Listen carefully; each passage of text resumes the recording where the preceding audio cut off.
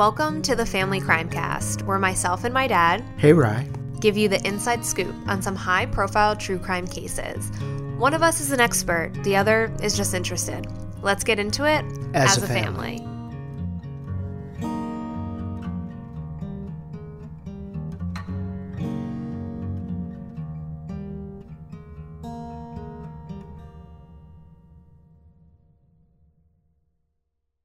Alrighty, so today on the podcast we have a very special guest. We have Mr. Jimmy Fagan. He was the prosecutor for the trial of Richard Biegenwald, the thrill killer. My dad had worked with Jimmy for several years. Dad, do you want to kind of give a little background on Jimmy? So Jimmy and I probably have known each other almost 40 years now. Probably from the early 1980s until today. And he's still one of my really good friends. And we've always had a great time together and enjoyed our company. He joined the Monmouth County Prosecutor's Office in 1982 after a career as a prominent defense attorney. And I remember I was a young prosecutor, just myself becoming a prosecutor in 1982. And having Jimmy come on board to our office really was something that everybody was excited about, because now we had an experienced trial attorney joining our team who obviously knew what it was to try a case but also knew how to defend a case. And now he was with us trying to prosecute cases. And so we're really happy to have you here today, Jimmy. Happy to be here. Thank you so much for coming, for taking time out of your Sunday to join us to talk about Richard Biegenwald. So let's jump right into it. When did you become directly involved in Richard Biegenwald's case? Sometime in either November or December of 1982. We had in the prosecutor's office in Monmouth County, every assistant prosecutor at some point in time would get what we called a cold case. In other words, an unsolved homicide. Anna Olesowitz, in this particular case, was the victim. She had been missing since the summer of 1982. She was last seen on the Asbury Park boardwalk. Her body was found in November of 1982 in a little wooded area, actually a field behind the Burger King on Route 35 in Ocean Township. It wasn't seen during the summer months or even early fall because of the foliage, but eventually, a young boy discovered it in November. It was mostly it was a skeleton, but an autopsy revealed that there were gunshot wounds, I believe, as I recall, 3 gunshot wounds to the head, which you could really see because it was a skeleton. At that point in time, it was assigned to investigators, and it was also assigned to me as an unsolved case. Met with the investigators a number of times, a guy by the name of Bill Lucia, a great guy, and another detective, local detective from Ocean Township, Bob Miller. And we got together a number of times going over the case, and we had thoughts about the case. And where was Anna from? Because she wasn't originally from Asbury, right? She was from Camden. She came down, I believe it was either the week before or the week of Labor Day. That's when she had come down, along with her girlfriend. And her girlfriend's family had a house in Neptune, not far from the Asbury Park boardwalk. And her girlfriend believed that the last time she saw her was when she was on the boardwalk. The two of them were on the boardwalk, and Anna decided she had to go to the bathroom, but she wouldn't use one of the public toilets on the boardwalk. It's not a favorite thing for a girl to do, honestly, to use public restrooms. It's not the easiest place for us to go to the bathroom. We do it if we have to. I get it. But some of the detectives thought that was strange, and they actually thought that perhaps her girlfriend had something to do with it. Well, yeah, it's strange because men can go to the bathroom anywhere they'd like. They could literally turn around, go in a corner, and that's their bathroom. I'm not surprised they thought it was strange. Well, my wife didn't think it was strange. Exactly. I can tell you that. And because I said that to her, and she said, what's so weird about that? I wouldn't go to the bathroom there. And ironically, Bill Lucia, who was the chief detective at the time, said, I talked to my wife. She said, what's so strange about that? I wouldn't go into the bathroom in a public bathroom on a boardwalk. So Billy and I had the same thought. I don't know if this would make her a suspect, but they were convinced of it. Oh, man. Okay. So obviously she wasn't the suspect, so you did some more investigating into the case. Well, we did some investigating, but eventually there was only so much investigating you could do. I mean, they still looked at her, although Bill and I decided we didn't see anything that would indicate that she had anything to do with it. And then and the problem with cases like this, where there's no motive. I mean, whenever you have a murder case, the first thing cops, prosecutors look at is, okay, friends, family members, boyfriends, girlfriends, is there a motive here? When you have somebody that doesn't even know the victim, and who kills a victim not even knowing them, that becomes tough. It becomes real tough. And sometimes you get lucky. In this particular case, we got lucky. As it turned out, Bob Miller knew a young lady who was a probation officer. Her name was Bonnie Susko. And she had recently been divorced from her husband. Ironically, her husband was dating a young lady by the name of Teresa Smith, who at one time had lived for a few months with the Biegenwalds in Asbury Park. Mm-hmm. Through their relationship, Teresa Smith told her boyfriend, Mr. Susko, about Biegenwald and about actually seeing a body in the garage. Mr. Susko had a good relationship with his ex-wife, Bonnie, and related it to her. Bonnie Susko, in turn, related it to Miller. And Miller calls Lucia and myself and says, we got to meet. We met. He tells us the story. We meet with Bonnie Susko. We meet with Mr. Susko. And eventually we meet with Teresa Smith. And what did Teresa Smith tell you? She told us that she lived with this guy, Richard Biegenwald, and his wife. There was also another guy that lived there, Darren Fitzgerald, that at one time Biegenwald had wanted her to kill somebody, and she declined. And then one night he came home, woke her up, brought her into the garage, and in the garage was a dead body. So why didn't Teresa go to the cops immediately after seeing that body? Two reasons. Number one, she was afraid of this guy. I mean, he sounds scary. There were stories out there about him. I mean, it was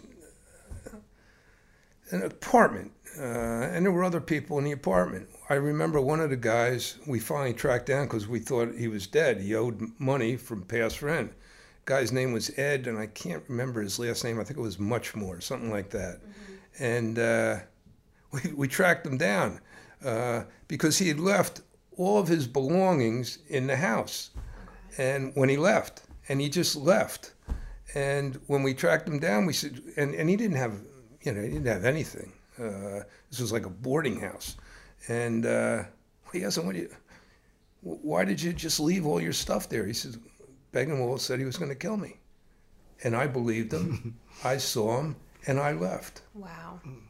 I mean, So she obviously was afraid of him. What was the other reason you think that she didn't want to? I just didn't think she wanted to get involved. I mean, unfortunately, there's a lot of people that just don't want to get involved. And she had, believe it or not, he had given her Anna Lesowitz's ring, which he took off. That is so creepy. Yeah, it was. And what did you guys do after you talked to her? First thing we did was we got his background. We found out he had been in state prison, serving a life sentence for a previous murder. We found out where he lived at various times after he was paroled. And we then obtained a search warrant and an arrest warrant from a Superior Court judge. And the detectives initiated a plan, and because we knew there were a lot of weapons in the house, and there were a lot of weapons in the house. So their plan was to have one of the cops be placed under arrest in the backyard of Biegenwald's apartment complex, under the understanding that he was arrested for attempted burglary. So it was like a setup. Yes. To pretend like the cops were there to arrest somebody else. And then they arrested the cop, I think it was Kennedy, put the cuffs behind him, and then knocked on the back door, and Biegenwald and his wife come out, and, this is funny in retrospect, but they said, we caught this guy who was trying to burglarize your house. And Biegenwald says, "Oh no, I know him. He's okay." And it was, and then they took Biegenwald down, and then we went into the house, and what did you find in the house? Found a poisonous snake. Oh my gosh! Of all things. What was it, a puff adder or something? Yeah, it was a puff adder. We found various poisons. We found guns throughout the house. You found some date rape drugs too, right? Yeah. Rufinol? Oh God. We found Anna Lesowitz's ring. Oh wow. Which was important. And then in the other apartment where Darren Fitzgerald lived, Teresa Smith said there was a secret room there. And there was a secret room there. There was a mirror, a full-length mirror, probably about 6 feet by 3 feet, and looking at it, and one of the guys opened it up, and sure enough, there was a door. Oh my God. Fitzgerald was in there with a gun. What? Oh, jeez. Oh, he was there? Yeah, he was there. He was in the room. Was he hiding? Yeah. So let's talk about Darren Fitzgerald, because he becomes a key witness to you in this case. What was his involvement, and what did he kind of come out to you guys? Fitzgerald's lawyer came up to me. We were friends. Known each other for a long time. As a matter of fact, his lawyer was my daughter's godfather. Really? Yeah.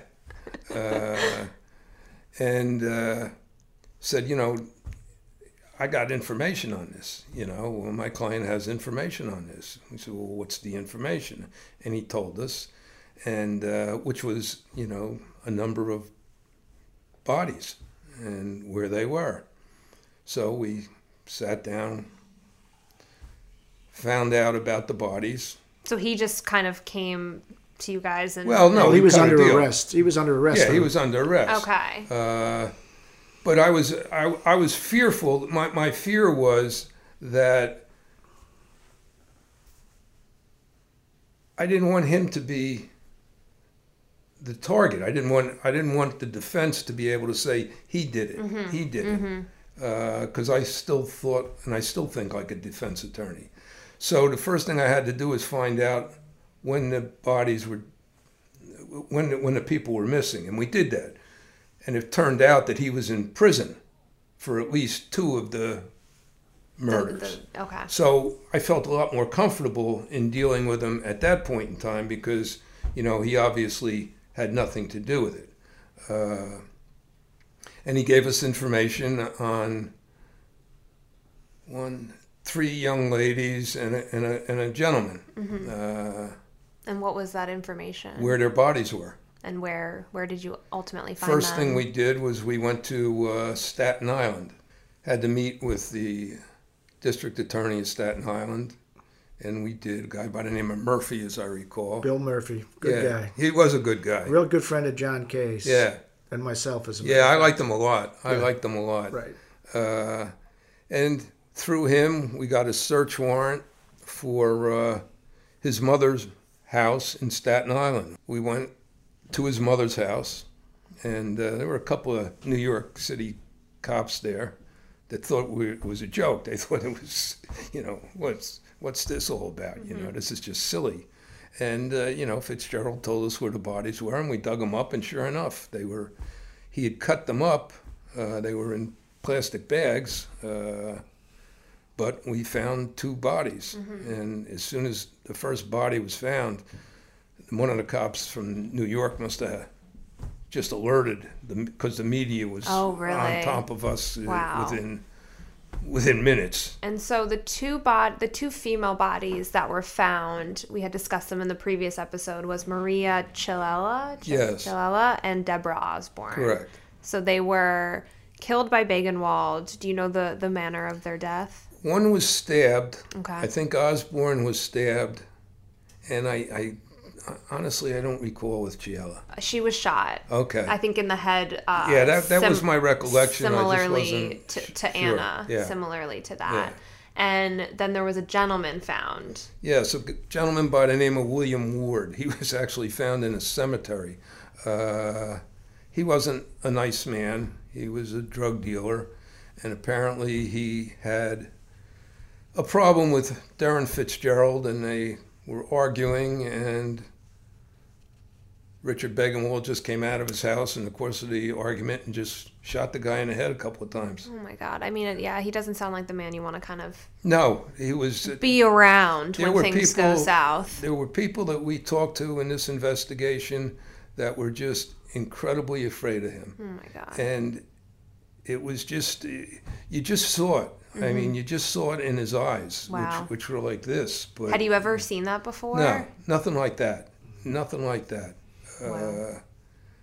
I mean, he was cold, but more than that, you knew when he said something, he meant it. There were. Remember Piggy Hurley? Mm-hmm. He was deathly afraid of Richard Biegenwald. Wow. And there was a reason for it, Right. because Biegenwald and Fitzgerald were planning a robbery of a jewelry store, and Hurley got wind of it, and he did the job, and Biegenwald was looking for him, and Hurley was, matter of fact, Hurley gave us the body of John Patrone. It was another victim of That was Biegenwald. another victim. He was like an informant, right? A police informant? Well, actually, he was Biegenwald met him in prison. He was a con, Mm-hmm. and Biegenwald met him in prison, and then he got out of prison before Richie Biegenwald got out of prison, and he went to Biegenwald's mother and tried to extort money from her. Oh, jeez. Biegenwald found out about it, and when he got out, he took care of Patrone. Wow. Wow. I mean, we didn't find much in Patrone. We found just pieces of bone. Mm-hmm, mm-hmm. So when you were talking about Biegenwald and the fact that people were afraid of him and, his look and what he meant, our boss at the time, Alexander D. Lair, talked about the fact that when he looked at these cases, particularly these young women, that there seemed to be no motive for killing these young women. And he described Biegenwald as the thrill killer, or no sense just to watch somebody die is why he killed these people. I remember as a young prosecutor sitting in on the case and feeling that chill when Biegenwald would walk into the courtroom. I was wondering if you thought that also played to the media and played to the audience or the jury, and how you had to deal with that in this type of case. It sure played with the media, and Al was great with the media. Not too many people were better or enjoyed it. Quite frankly, I didn't. And I always stayed in the background because I didn't enjoy it. But I was able to just put it out of my thoughts and just did the work without being affected by the media. I just put it aside. It didn't bother me at all. I didn't want it, but it didn't bother me. But Al, there was just no holding Al back. No, Hollywood Al. And quite frankly, that's the way the business is now. I mean, it seems to me, prosecutors, district attorneys, they can't get enough of the media anymore. I mean, it's just, I watch, CNN, MSNBC, Fox, they all have their, he used to be a former federal, and, Right. These cases, a lot of them are just talked about well before the trial aspect of it. We talk about that a lot. I mean, just in terms of the media and how they can predict almost an outcome before it's even going to trial, or they at least have their opinion of, what the verdict is. Sure. It's almost like people are guilty before they even get a trial. And of course, everyone deserves a fair trial, but it's just interesting. And personally, I'm somebody who plays into that as well. I watch it. I'm like, he's guilty. Of course he did it. Of course, So, but I do think it's interesting in general, really just, and of course it really started, in my opinion, and maybe I'm wrong, but with OJ, I mean, that just became entertainment. And I think that's kind of a problem. And like I said, I'm into it too, but these are people's lives, and their lives were lost, and these girls were 17 years old, and they had a full life ahead of them, and this guy Richard Biegenwald came along and said no more, and it's this borderline of entertainment versus real life hardship and sorrow and loss, and it's kind of the real sad thing about this is every police department where these young ladies were found, they all thought that they were just runaways, drugs. I remember Bill and I, when we found Betsy Bacon, we went to the police department in Seagirt. She was from Seagirt. And Bill and I, it was a Saturday. So Bill and I go over there on a Saturday, and we just wanted the police reports from the missing person. Right. And I don't remember who the police officer was, but he's talking to me and Bill. And he says, "Oh, he was on drugs. She just ran away." And Bill and I had found the body the day before. Wow. And I remember getting in the car with Billy, and Billy just turning to me and saying, "Boy, is he going to feel like a real schmuck tomorrow." Yeah. When the What was newspapers with, come sorry, down." just with the 70s and 80s, even the 90s a little bit, they love to say these kids ran away. It was always like their go-to, like, oh, they just ran away. Yeah. And, people know their families, right? People know if I went missing, my family would know she did not run away. It's not a thing. And it was just so common back then to just put it on, oh, they ran away, when really the worst had happened. Yeah. And when you had all of these different young girls missing, because they were sort of categorized by each department as runaways, no one really realized that there was a serial killer in Monmouth County. It wasn't until Anna Lewisius was found and Jimmy and Bill Lucia started putting all those pieces together that all of a sudden the realization is that, hey, listen, we have a really individual monster in our community, and they did a great job of bringing them in and prosecuting them. Well, yeah, props to you for putting that all together, because I think there's just a lot of people that they chopped it up to runaways when that Oh, it wasn't only case. me. I mean, But so, the trial. Yeah, so let's get into the trial. What, going into it, how did you prepare for this monumental serial killer case, and what was your main pieces of evidence that you were going to bring? the main pieces of evidence, aside from the testimony, the ring of Anna Lewisius. That's important. I thought it was very important. Mm-hmm. The gun, which was used to kill her. You guys had the actual weapon? Yes. And more importantly, the ammunition from the gun. The bullets. Yes. And the reason that became important was we found the murder weapon not in Biegenwald's apartment. We found it downstairs in a cellar, okay, which was a joint cellar anybody in the place could use, okay? But the ammunition for the weapon was found in Biegenwald's bedroom. That was important, okay?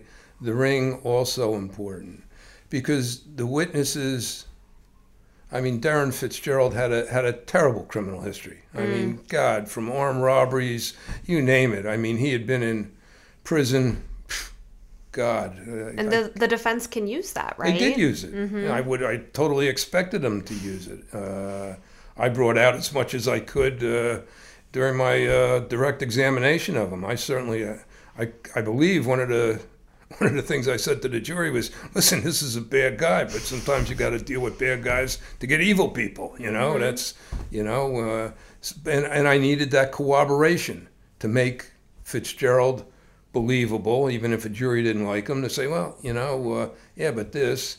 And Teresa Smith, although she didn't have a terrible background, living with this guy, as Bob said, you know, why wouldn't she come forward earlier? Yeah, she had evidence against him early. So as much as the evidence, there were some problems that you had to overcome as the prosecutor to at least have the jury understand that you got to deal with what you got to deal with in order to put a person who is really evil and really deadly away. Well, not that this sounds like a slam dunk case, but you had a lot of evidence against him.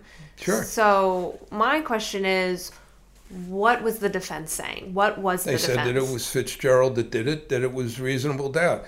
As you'll love this, as most murder cases go, you know, about a week before the case was over, I get a list of witnesses. I mean, we're into the trial. Right. And then I get a list of witnesses that the defense is going to call. They're going to call 3 guys from Trenton State Prison, right, you know, who were in Trenton State Prison at the time that Fitzgerald was in prison. And, of course, their testimony is going to be that Fitzgerald told us he did it. Fitzgerald told us he did it. I tried to bar that testimony. Fat chance of that. You know, they're not going to disallow that testimony. And sure enough, 3 guys come in from Trenton State Prison and testified that Fitzgerald did it. Told us he did it, and the argument now becomes reasonable doubt. You know. So his lawyer was Lou Diamond from Staten Island. Staten Island. Pretty flamboyant lawyer in New York. Tell us a little bit about him and number one, his how he presented himself to the jury, and number 2, how you ended up in your relationship with him. Lou, flamboyant is putting it mild. I grew to really like Lou Diamond. Great guy, good lawyer. I didn't know about him at the time. There was an awful lot of press coverage of the Biegenwald trial, and people from New York, newspapers and television would talk to me and tell me, boy, this guy he's top flight in in New York. He's handled all these cases and everything. And I said, oh, and he's a good lawyer. But,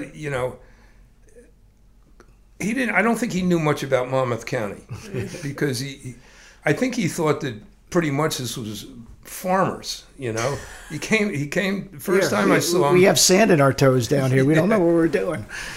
He came down. He's got a Rolls Royce, and that's flashy. Yeah, to see the least. And the license plate was acquittal. That oh my was God, his I love license it. plate. Why hasn't somebody made a movie about this guy yet? Oh, he was, and the first time he walks into court, he's got a mink coat. Oh my God. You know, and I could see people just going, he had big rings almost on every finger, and I'm saying, wait, I don't know how this is going to sell up here. You know, I know. I feel like this isn't You're not in Staten Island anymore. Yeah. You're in New Jersey, Monmouth County. But very competent lawyer, handled the case well, and we became very good friends afterwards. You know. Did you go shopping for mink coats together? I'm not a mink coat guy. No Rolls Royce for you. No. All right. So the trial. Is there anything that you like directly remember from the trial as either something that was a really good thing for the prosecution or anything for the defense? Is there anything that really stuck out to you that you remember to this day? I thought Darren Fitzgerald was a very good witness. I thought Teresa Smith was a good witness. The cops, they really weren't. You couldn't really attack the cops because all they would say is, "Well, I found this and I found this." Mm-hmm. It wasn't like they had a confession. It's like factual. They were just saying, "We found this and we found this." So, from that aspect of it, the defense couldn't point a finger at a cop and say he's a bad cop, because I try to, and I do it to this day, I try to streamline cases. That's just my philosophy. It might not be the best philosophy. I'm not suggesting it is.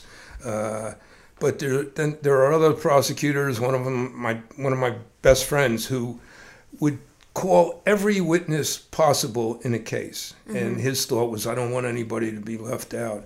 I'm just the opposite. Mm-hmm. I would streamline a case, and the least witnesses I needed, in my opinion, the better. Mm-hmm. And that's what I did with this case. I streamlined it. It's like quality over, quantity almost. Yeah, but some people, some prosecutors are afraid that the defense will say, "Well, you didn't call that witness. You didn't hear from them." I can deal with that in the summation. I don't care. Well, Jimmy, what struck me, and I sat through some of the trial and your closing statement, was the fact that your closing statement was fairly short. It was probably under a minute. Which is the most unusual. That's really struck me, was the most unusual aspect of this trial, because you have a way of communicating with a jury, and based on your summation, you said, "Hey, listen, you heard what it is. You have a duty and obligation, and come back with a verdict." I mean, essentially, that was what your summation was, wasn't it? Well, my summation on the death penalty was bury him. Right. I said that. I told the jury to bury him, and I think I said bury him because he didn't have the decency to bury Anna Oleszewicz, period, end of story. And I thought about that. I thought about it the night before, and I said, I'm asking these people to put this guy to death. Mm. They're either going to do it or not do it. Mm-hmm. I'm not going to stand up there for an hour and a half as to, and sure enough, that the defense used a psychiatrist, and he had an awful upbringing. I acknowledge that. But, I didn't really care if he got the death penalty or not, to be frank with you. Mm-hmm. I wanted his conviction, and I wanted him off the streets. Right. Whether or not somebody is put to death or not, I didn't really care. So, all right, so let's fast forward. He's convicted. And what is he actually charged with? Because he had several murders under his belt, but he was only charged for some of them. Well, we charged him with let's see, 1, 2, 3... We charged him with 1, 4, 5. 5. Yeah. Okay. Mm-hmm. And he was convicted of all 5? Yes. Okay. So after he's convicted, which, good, excellent job on your part. Congratulations for that. After he's convicted, then it's the death penalty, because death penalty is on the table. Right. Why, with this case, and I mean, this might sound like a stupid question, why is death penalty on the table for this case? Well, there's aggravating factors. At the time, believe it or not, the death penalty didn't go into effect until 1982. Right. You know? Yeah. So some of the murders, he was not death penalty eligible before because Wow. they happened in 81. Got it. Okay? Interesting. And that was the 2 girls that we dug up in Staten Island. Staten Island. Those were not death penalty cases. So you look at aggravating factors. He had previously been convicted of a murder. That was an aggravating factor. Absolutely. That's one of the aggravating factors outlined in the statute. The other one, and was the way the murder was carried out. And my argument was there was no reason for this. This was a senseless act. There was no reason for it. It was especially heinous and cruel based on the fact that there was nothing there. So those were the 2 aggravating factors. And then they had a number of mitigating factors, the way he was raised. Right. And then the court told the jury you weigh the aggravating and the mitigating factors. And if the aggravating factors outweigh the mitigating factors, it's death.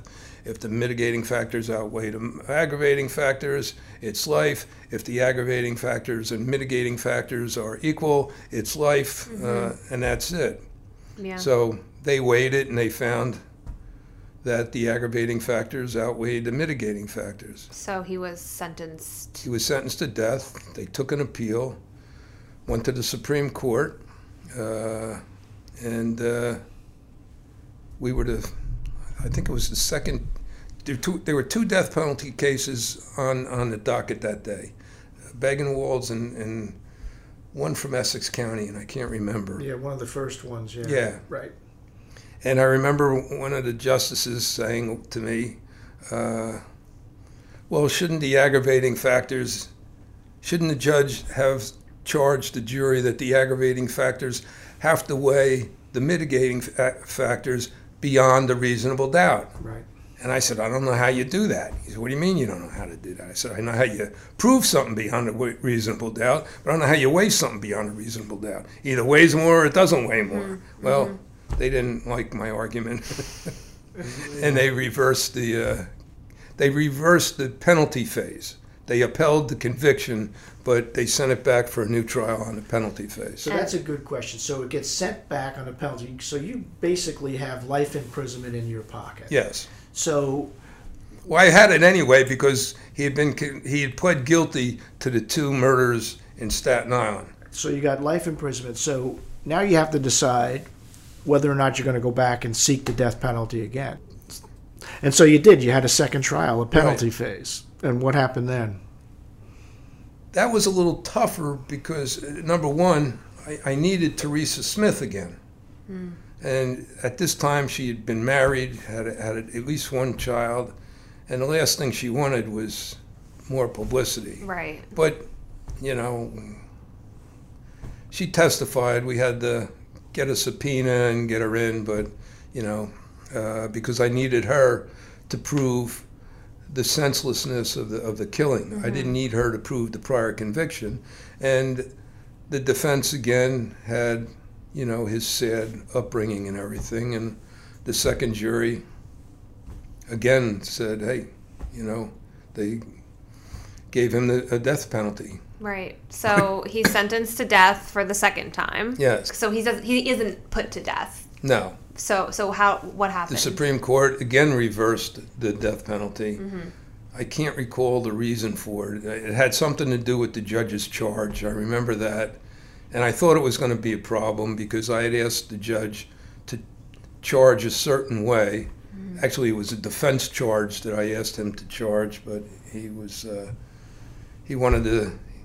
disagreed with me. And he charged it, and that was the reason it was overturned. So twice he's sentenced to death, twice it's overturned. Right. So then it just There's a third trial. There's a third trial? What is that for? The death penalty phase again. Again? Yes. And in instance, I didn't handle that. I wasn't in the office at the time. But as I recollect, it was a hung jury. The jurors couldn't agree on the aggravating outweighing the mitigating, so it became automatic life. Automatic life. Yeah.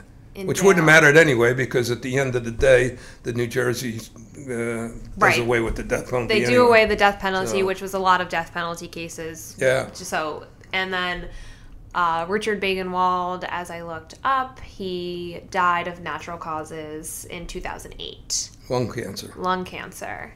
Good riddance with him. That's it. That's pretty much it.